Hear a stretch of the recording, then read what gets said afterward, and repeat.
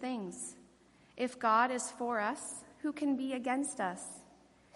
He who did not spare his own son, but gave him up for us all, how will he not also with him graciously give us all things?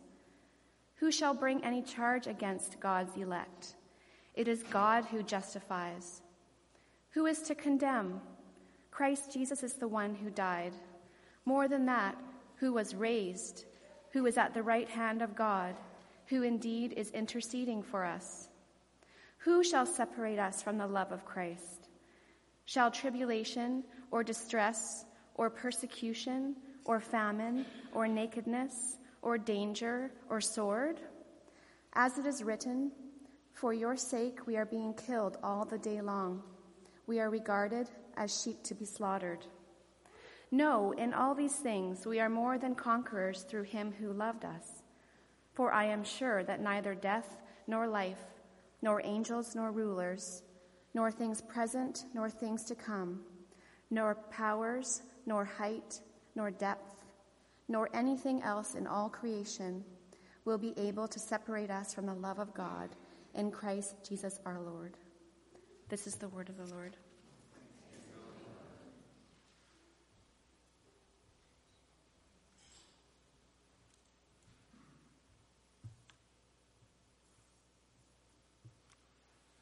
Our psalm today is from Psalm 55. But I call to God, and the Lord will save me. Evening and morning and at noon, I utter my complaint and moan, and he hears my voice. He redeems my soul in safety from the battle that I wage, for many are arrayed against me. God will give ear and come on them. He who is enthroned from of old, because they do not change and do not fear God. My companions stretch out his hand against his friends. He violated his covenant. His speech was smooth as butter, yet war was in his heart. His words were softer than oil, yet they were drawn swords. Cast your burden on the Lord, and he will sustain you. He will never permit the righteous to be moved.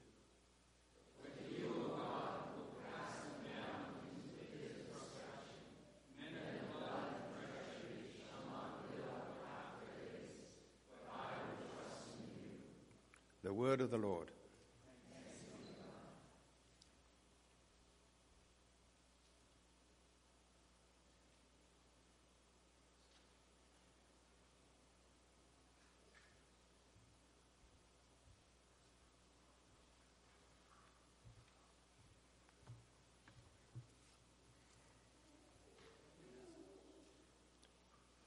Where's Letty?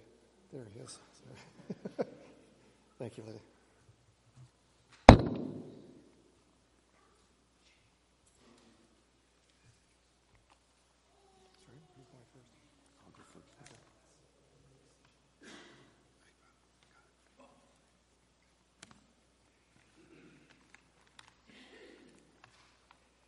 Lord, teach us to pray, and as we pray, transform our hearts, our minds, and our wills. Heavenly Father, send your Holy Spirit into our hearts to direct and rule us according to your will, and to comfort us in all our afflictions, to defend us from all error, and to lead us into all truth. Through Jesus Christ our Lord. Amen. Please respond to my invitation, Lord, in your mercy, with hear our prayer. Lord, in your mercy, let us pray for the church and the world. Grant, Almighty God, that all those who confess your name may be united in your truth, live together in your love, and reveal your glory in the world. Please pray for our bishops, for our priests, Ken and Grady, and for Pastor Todd, for our Anglican network in Canada, particularly the St. Brigade of Kildare Medway Church in Massachusetts and All Saints Rutland, Vermont. In our North Shore community, we especially remember this morning Westland Baptist and Westside North Shore Church. We pray for our sister church in Kadua, Rwanda, for Pastor Felicien and for Bishop Asiel. Lord, in your mercy, Guide the people of this land and of all the nations in the ways of justice and peace, that we may honor one another and serve the common good. We pray for the Queen and all the royal family, for our Prime Minister and all elected officials, for our armed forces, police forces, and emergency services personnel. Lord, in your mercy. Lord, we thank you for your creation and pray that we may use its resources rightly in the service of others and to your honor and glory. Lord, in your mercy. Bless all whose lives are closely linked with ours, and grant that we may serve Christ in them and love one another as he loves us. Pray for the people in our neighborhood around Sutherland, that many of them will come to faith in Christ. In our St. Timothy's prayer cycle, we remember especially this morning Peter and Audrey Haig and Marilyn Jacobson. And we thank Alan and Suzanne Wilson for the flowers this morning in their celebration of their 51st wedding anniversary. Lord, in your mercy.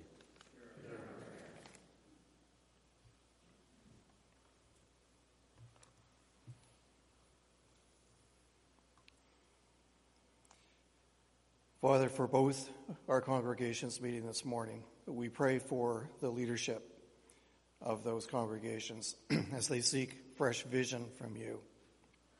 And from St. Timothy's, we pray for Julia, for Silas, and for Chris. We ask that you would give them strength and health and encouragement and a real tangible presence, a tangible sense of your presence, we ask, in their lives.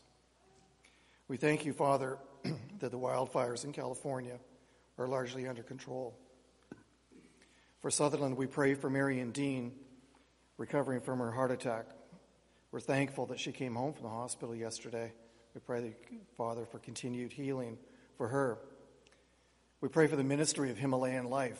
We thank you that Daniel is back in Vancouver, and we look forward to seeing him. We pray for the upcoming film on Thursday night that will talk about the ministry of that great work. We pray also for John Van Hoestraten, who has some health issues, appointments coming up. We pray for wisdom for the doctors and healing for him. And Lord, we pray for our gathering this morning. What a privilege it is to bring these two groups together. And we recognize that we have so much in common. And first and foremost in common is our love of Jesus Christ and the impact that he has had in our lives. We pray for the hearing of the word this morning. We thank you that Carolyn is with us. And we know, Father, you will speak through her to us. So we pray, Father, that our hearts will be open to what it is you have to say to us this morning. We pray these things in the name of Jesus Christ. Amen. And the children can now head to their classes. Thank you.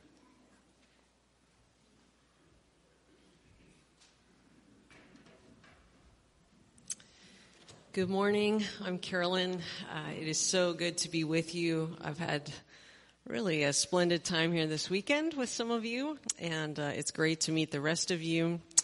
What we've been doing, as has been mentioned, is trying to wake ourselves up to the riches of the Lord's Prayer. This prayer that when Jesus' friends had been with him for 3 years and they started to figure out that there was something about prayer that had something to do with the secret of the universe, they came to Jesus and they said, "Teach us everything you know about prayer." And he gave them what we call the Lord's Prayer, which is only 57 words in the original Greek. And what we were doing over the weekend is, some people like me kind of grew up. I'm actually old enough that I remember saying the Lord's Prayer in public school and then singing God Save the Queen in O Canada. And it was just sort of this kind of ritualistic, wooden kind of thing that I did. And in case any of you have had that kind of relationship with the Lord's Prayer, the project that we've had is waking ourselves up to everything that Jesus offers in this prayer. And a quick recap, if you weren't here, this is the 2-minute recap of something that took us 2 days, so put your seatbelt on. But we talked about the fact that this prayer is such a gift to us in at least 3 ways. First of all, it provides a kind of roadmap.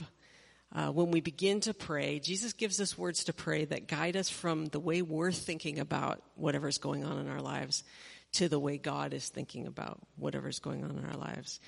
It doesn't dismiss our concerns or the chaos that's inside of us or in the world, but it puts it in the context of the way God sees the world. It dignifies our structure and contextualizes it. The second way that it's a gift is it's kind of a window into God's own heart. It's like if you ever wonder what makes God's heart race, what God really cares about in the world, Jesus tells us. He says these are the things that God is actually passionate about: the hallowing of his name, the coming of his kingdom, his will being done, that we would have the bread and the things that we need to live each day, that we would be fully forgiven and learn how to forgive each other, and that we would be delivered from evil. That's what God cares about. And so the Lord's Prayer is this gift to us because it shows us God's own heart and kind of how Jesus understood human existence, how he understands it now. So it's a huge gift to us in that way. And the third way it's a gift to us is it's what we were calling an invitation to causality. Pascal said that God gives us the dignity of causality. And what that means is that somehow what we do and our prayers make a difference in what happens in our lives and in the cosmos. We don't really get how this works. It's very mysterious. But Jesus, in teaching us to pray this prayer, is telling us that our prayers actually make a difference, that somehow we get to participate in his ongoing project of restoring and redeeming all things. So it's actually quite exciting. So the prayer is a gift to us in at least those 3 ways. It's also, we should just take a moment and just, and this is what we tried to do this weekend, just kind of admire how smart Jesus is, how eloquent Jesus is, how good he is, that in 57 words, this brief prayer, this simple prayer, it's just an invocation, our Father who art in heaven, 6 petitions and a doxology. In this simple prayer, he can kind of cover all of human experience and everything that's going on in the cosmos. It covers the past, our need for forgiveness. It covers the present, our need for sustenance. It covers the future, our need for deliverance. It covers the physical, again, our need for bread. The spiritual, our need to be in relationship with God and to see him for who he is. And the relational, our need to forgive each other and be forgiven. I mean, it's just super brilliant. And then he also teaches us to pray it really confidently. All the verbs are in the imperative. It's kind of bossy, so that in some of the literatures we say, Lord, as you have taught us to be so bold, we will pray this. So it's a brilliant gift to us from the heart of God himself. And so as we worked through the weekend, we got through 5 of the petitions. The first petition is for the hallowing of his name, which we came to see, if we hadn't seen it already, as praying that his character would be revealed, that people would actually see how good and how beautiful and how loving God is right here on earth the way they see it in heaven. And then the praying for the coming of his kingdom. His kingdom is the realm where what the king wants done is done. So the place where there's justice and beauty and truth. Jesus taught us to pray that heavenly kingdom would break into earthly reality and start to push up and break apart earthly kingdoms, and that we would pray that it would break in deeper and deeper into us and into the world, so that all of us who have said yes to Jesus can walk around as little portals of the kingdom, helping his earthly kingdom to break in at deeper and deeper levels. And so then we have to pray that his will would be done, that we would move from a place of willfulness to willingness and cooperate with his will being done on earth. He teaches us to pray for daily bread, for what we need to live. And he teaches us to pray for forgiveness, and that he would do it at work in our heart where we could forgive each other. So that's where we've been, and then that lands us at petition 6. Lead us not into temptation, but deliver us from evil. Let's look at the first part of this first. Lead us not into temptation. Now, if you don't know this already, this little phrase that Jesus taught us to preach has given interpreters, theologians, commentators more fits than you can imagine. What does this mean? Why would God lead us into temptation? There seems to be an implication here that God might lead us into temptation. And Jesus is teaching us to pray that he wouldn't. Well, would God do that? Would God purposely ensnare us, try to get us to do bad things? Isn't that like a perjury trap or something like that? That doesn't seem good. So we need to work with this. And I invite you, if it catches your attention, to read a bunch of commentators on it. They all have kind of different takes on it.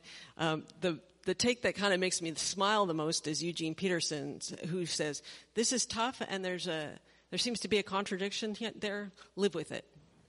God is God and you're not. That's Peterson's word to us. I find that funny, but not maybe the most helpful. So the one that I want to share with you comes from Darrell Johnson. So some of you know Darrell Johnson. I think he's really, really helpful with this.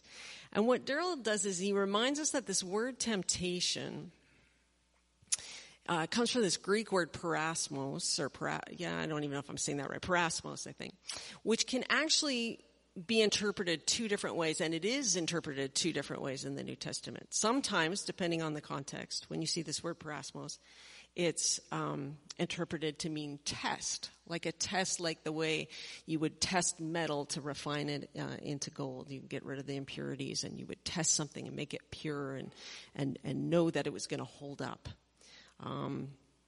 So in that idea of a test, you're both sort of seeing if it will hold up and also doing processes to it that will allow it to hold up. So that's one way the word can be interpreted. Then the other way that the word can be interpreted, and it sometimes is in the New Testament, depending on the context, is a temptation, being tempted to sin, being tempted to turn away from God. So we know on the test side, like it or not, that God does seem to use the circumstances and difficulties of our lives as a testing kind of process, as a refining kind of process, as a growing us up kind of process. There doesn't seem to be any doubt about this. And we see it in the life of Jesus himself, right? Matthew 4:1, then Jesus was led by the Spirit into the wilderness to be tempted, tested by the devil. I remember Ross Hastings at Regent College saying whenever he reads that, then Jesus was led into the wilderness to be tested. He always remembers when he was a kid and he needed to get his tonsils out, being led into the hospital with promises of ice cream. But this sort of ominous future ahead. Well, Jesus is being led into the wilderness for something that apparently is going to be important in his life and ministry and his relationship with his Father, but isn't going to be very fun. And I've always thought of that time of testing, it's right after Jesus is about to begin his public ministry. He gets baptized. He comes out of the water and a dove descends on him. And the Father says, this is my son in whom I'm well pleased. It's this beautiful moment and you expect him to go right into his ministry. But instead there's this interlude, this testing interlude, when he gets led out into the wilderness. And I've always thought of that as this like harsh time in which Jesus needs to become a superhero and defeat the enemy. But I remember reading in a book by Jonathan Martin that there was as much gift as there was trial in that time in the wilderness for Jesus. If I can read you a bit from that, he says, even though Jesus' experience in the wilderness wasn't easy, the devil was not the only one he encountered there. The Spirit sent Jesus into the wilderness, rejuvenated with the affirmation of his identity in God's eyes. He'd just been reminded that he was God's beloved, and allowed him to step away from his day-to-day life until the noise and the hurry of the world around him was stripped down to the point where he could easily distinguish the voice of the accuser from the voice of the Father. And the same can be true for us. We see how a test works in Jesus' life. It's this chance to strip everything away, make sure he can recognize the voice of the Father. And that's how tests are meant to work in our lives. I don't know if every test we encounter is something that God is engineering for us or leading us into. I just know he uses the tests of our lives, however that works, to refine us if we'll let him. And they actually can be good gifts from a good Father. Hard gifts. It's C.S. Lewis who says something like, I never understand when people say, I'm not afraid of God because I know he is good. Lewis says, have they never even been to the dentist? All right?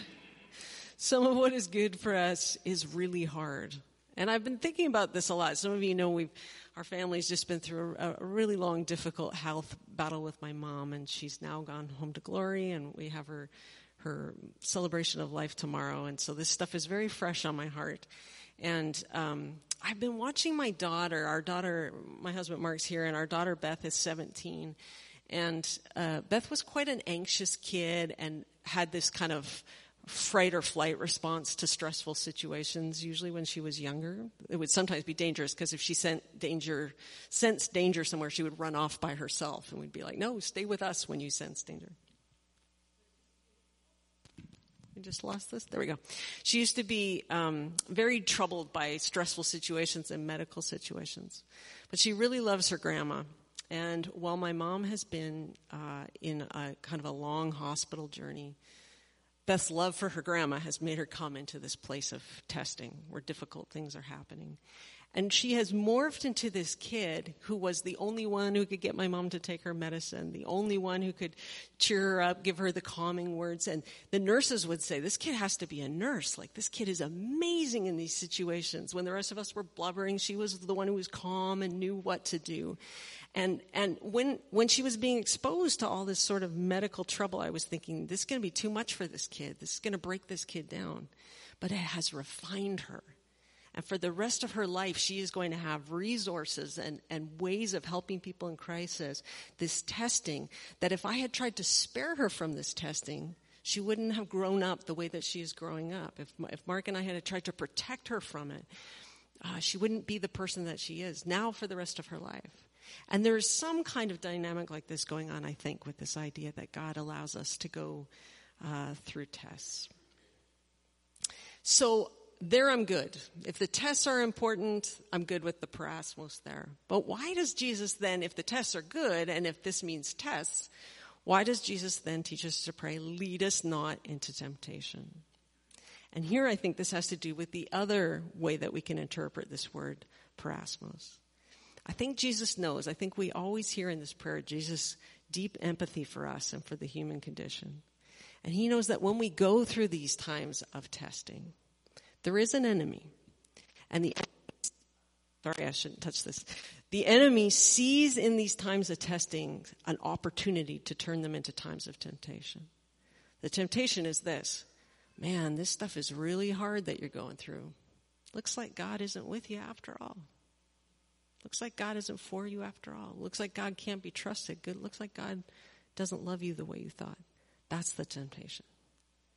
These tests can turn into temptations that would harm us and hurt us, temptations Jesus prays that we will not be led into if we allow them to convince us that God is not with us or for us.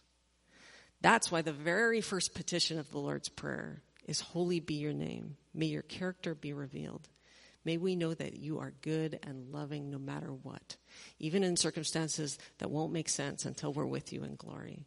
May we know that you're good, so that even in these tests, even when we're having opportunities to grow up into fully functioning and flourishing human beings, may we know that you are always with us, always for us, always love us.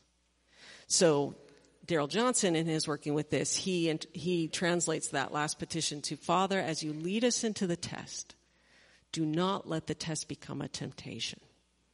Do not let the evil one tell us that this test means that God is not with us and for us. But deliver us from evil.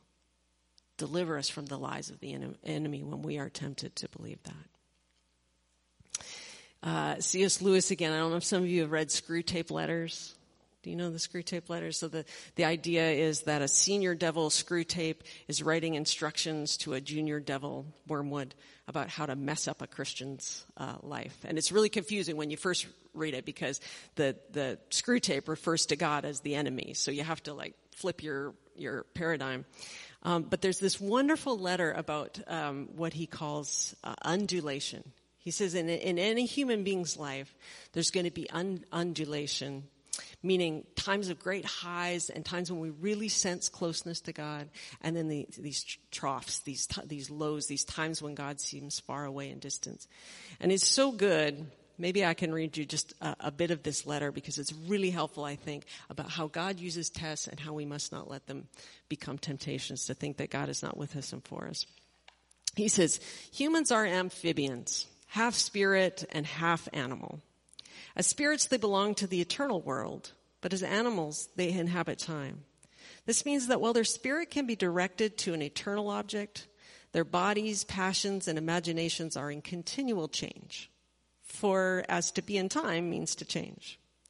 Their nearest approach to constancy, therefore, is undulation, the repeated turn to a level from which they repeatedly fall back, a series of troughs and peaks. If you had watched your patient carefully, so this is Screwtape writing to Wormwood. Wormwood's patient is this young Christian that Wormwood's trying to tempt. If you had watched your patient carefully, you would have seen this undulation in every department of his life, not just his religious life. His interest in his work, his affection for his friends, his physical appetites, they all go up and down. As long as he lives on earth, periods of emotional and bodily richness and liveliness will alternate with periods of numbness and poverty. The dryness and dullness through which your patient is now going are not, as you fondly suppose, your workmanship. They're not temptations. They are merely a natural phenomenon which will do us no good unless we make good use of it. That's when it would become a temptation.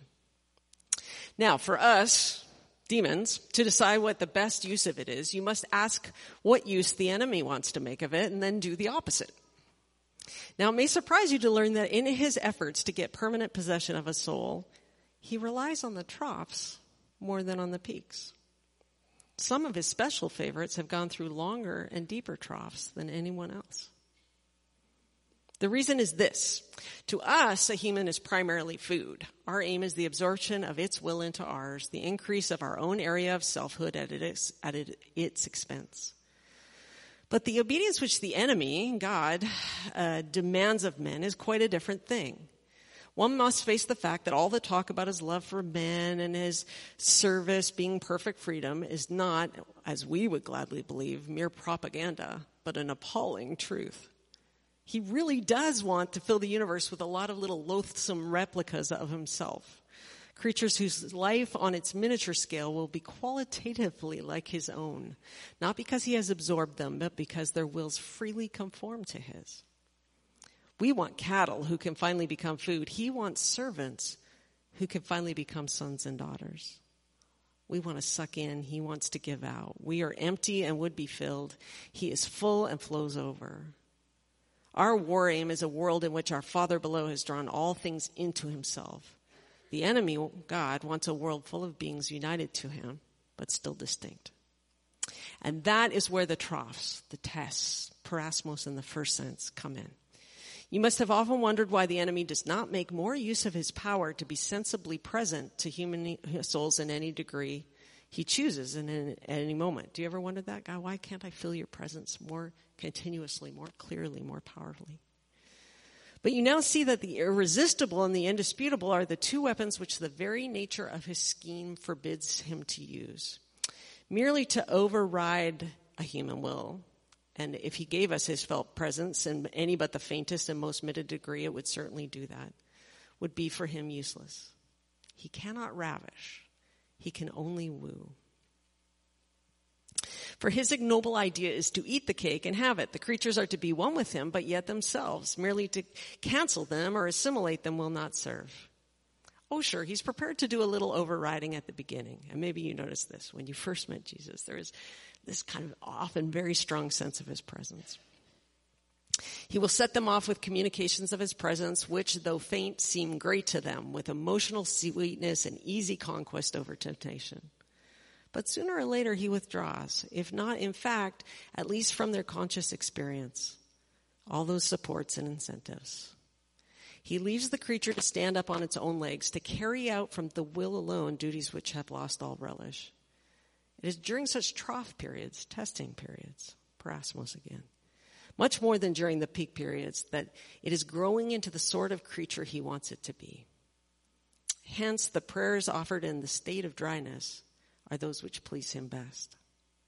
We can drag our patients along by continual tempting because we design them only for the table, and the more their will is interfered with, the better. But he cannot tempt to virtue as we do to vice. Here it is. He wants them to learn to walk, and therefore must take away his hand. And if only the will to walk is really there, he is pleased even with their stumbles. Do not be deceived, Wormwood. Our cause is never more in danger than when a human, no longer desiring but still intending to do our enemy's will, God's will, looks around upon a universe from which every trace of him seems to have vanished, and asks even maybe why he has been forsaken, and still obeys. So, Father, when we are led into the test, when we're in a trough, when your presence is less hard to determine or we don't understand the circumstances we're in, we will not listen to the enemy who wants to turn that test into a temptation to think that God is not with us and for us and does not want to will the very best for us. This is what I have been convinced of. The only thing that has a chance of defeating us permanently in the long timeline of eternity is if we become deceived that God is not good. That's it. If we know that God is good, then there's nothing that can be thrown at us that can't work itself out in an eternity face to face with the one who made us and loved us. So that's the first half of this petition. Lead us not into temptation. The second half is, but deliver us from evil. And what we just want to notice here is that this prayer is honest about evil. There is evil. Don't be surprised when awful things happen, that there is an enemy, that this is a fallen place, a broken place, a messed up place. But it's confident about deliver us. But deliver us from evil. We might translate this, we're up against it and we need you. But here is where we have to really try to capture and ask Jesus for some of his confidence about the outcome of the universe and the outcome of our lives. It's very, very tempting. We've all seen enough Star Wars to think of God and Satan, good and evil, as these two equal foes locked in mortal combat, and who knows how it's going to turn out. Good versus evil, God versus Satan, life versus death. It's really tempting to think of things that way, but it isn't the truth. It's not a true picture of reality. A true picture of reality is if we took all of the evil in the universe, all of the brokenness, and God knows there is a lot of it. But if we took it all and held it up next to the goodness and the love and the power and the faithfulness and the sovereignty of God and his loving plans for you and me, for his people and for his creation, all of the evil in the universe wouldn't cover the head of a pin next to the goodness of God. So this is not a battle that we don't know how it's going to turn out. I remember, I'm going to grab my guitar. I grew up at a little church called Blue Mountain Baptist in Coquitlam. And about every quarter, we would have a missionary Sunday.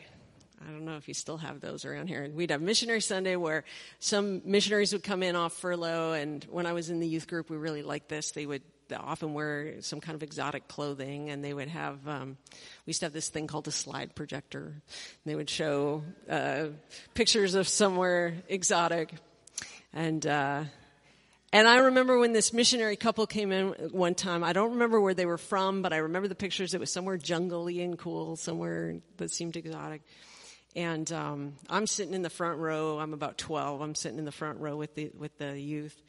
And the husband, he starts telling this story, and he says, one time in our house in the jungle, this snake came into our house. It was massive. It was bigger than a man.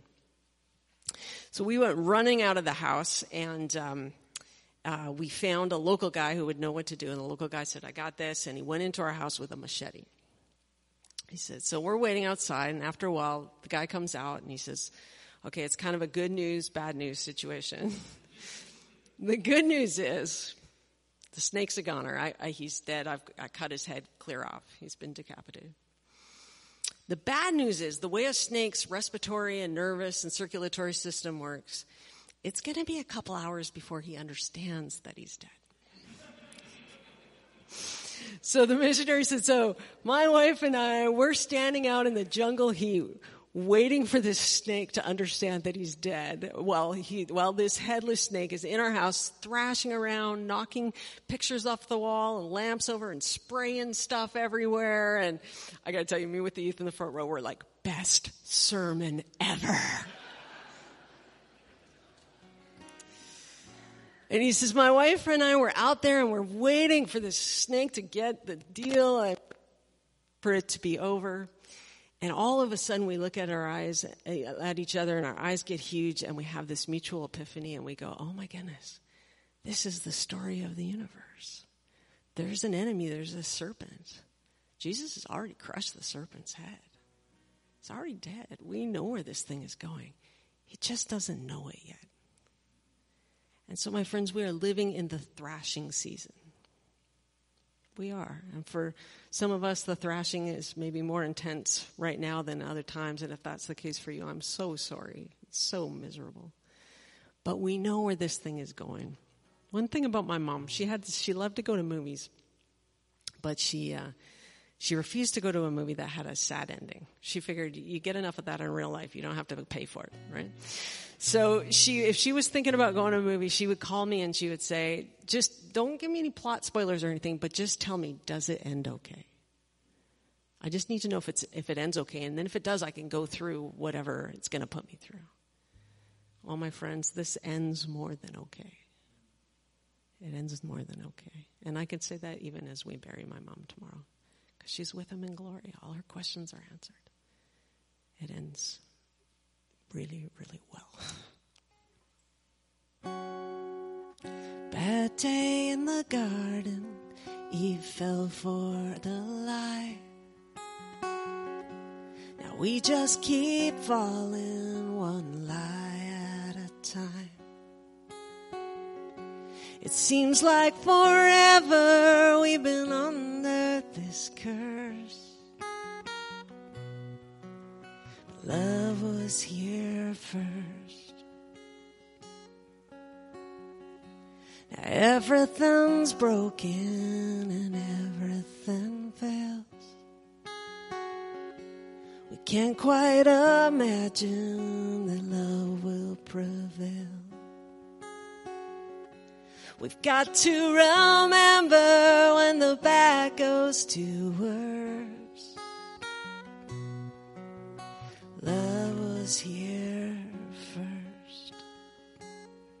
And there will be a day when the kingdom comes, when love has finished all that it's begun. And when we're face to face, we will know for sure love's gonna have the last word. Love's gonna have the last word. Bad day on a hillside, or so it seemed. When love was surrendered and nailed to a tree. But the grave came up empty and death was reversed. 'Cause love was here first. And there will be a day when the kingdom comes, when love has finished all that it's begun. And when we're face to face, we will know for sure love's gonna have the last word.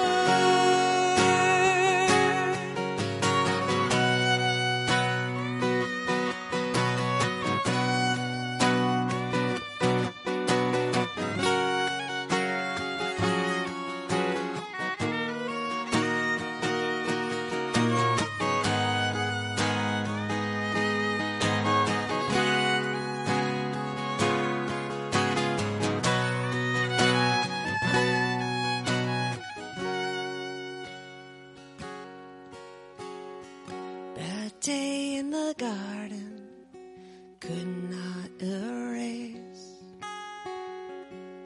all that was started with original grace. And though we have wandered, we will find if we search. Love was here first. And there will be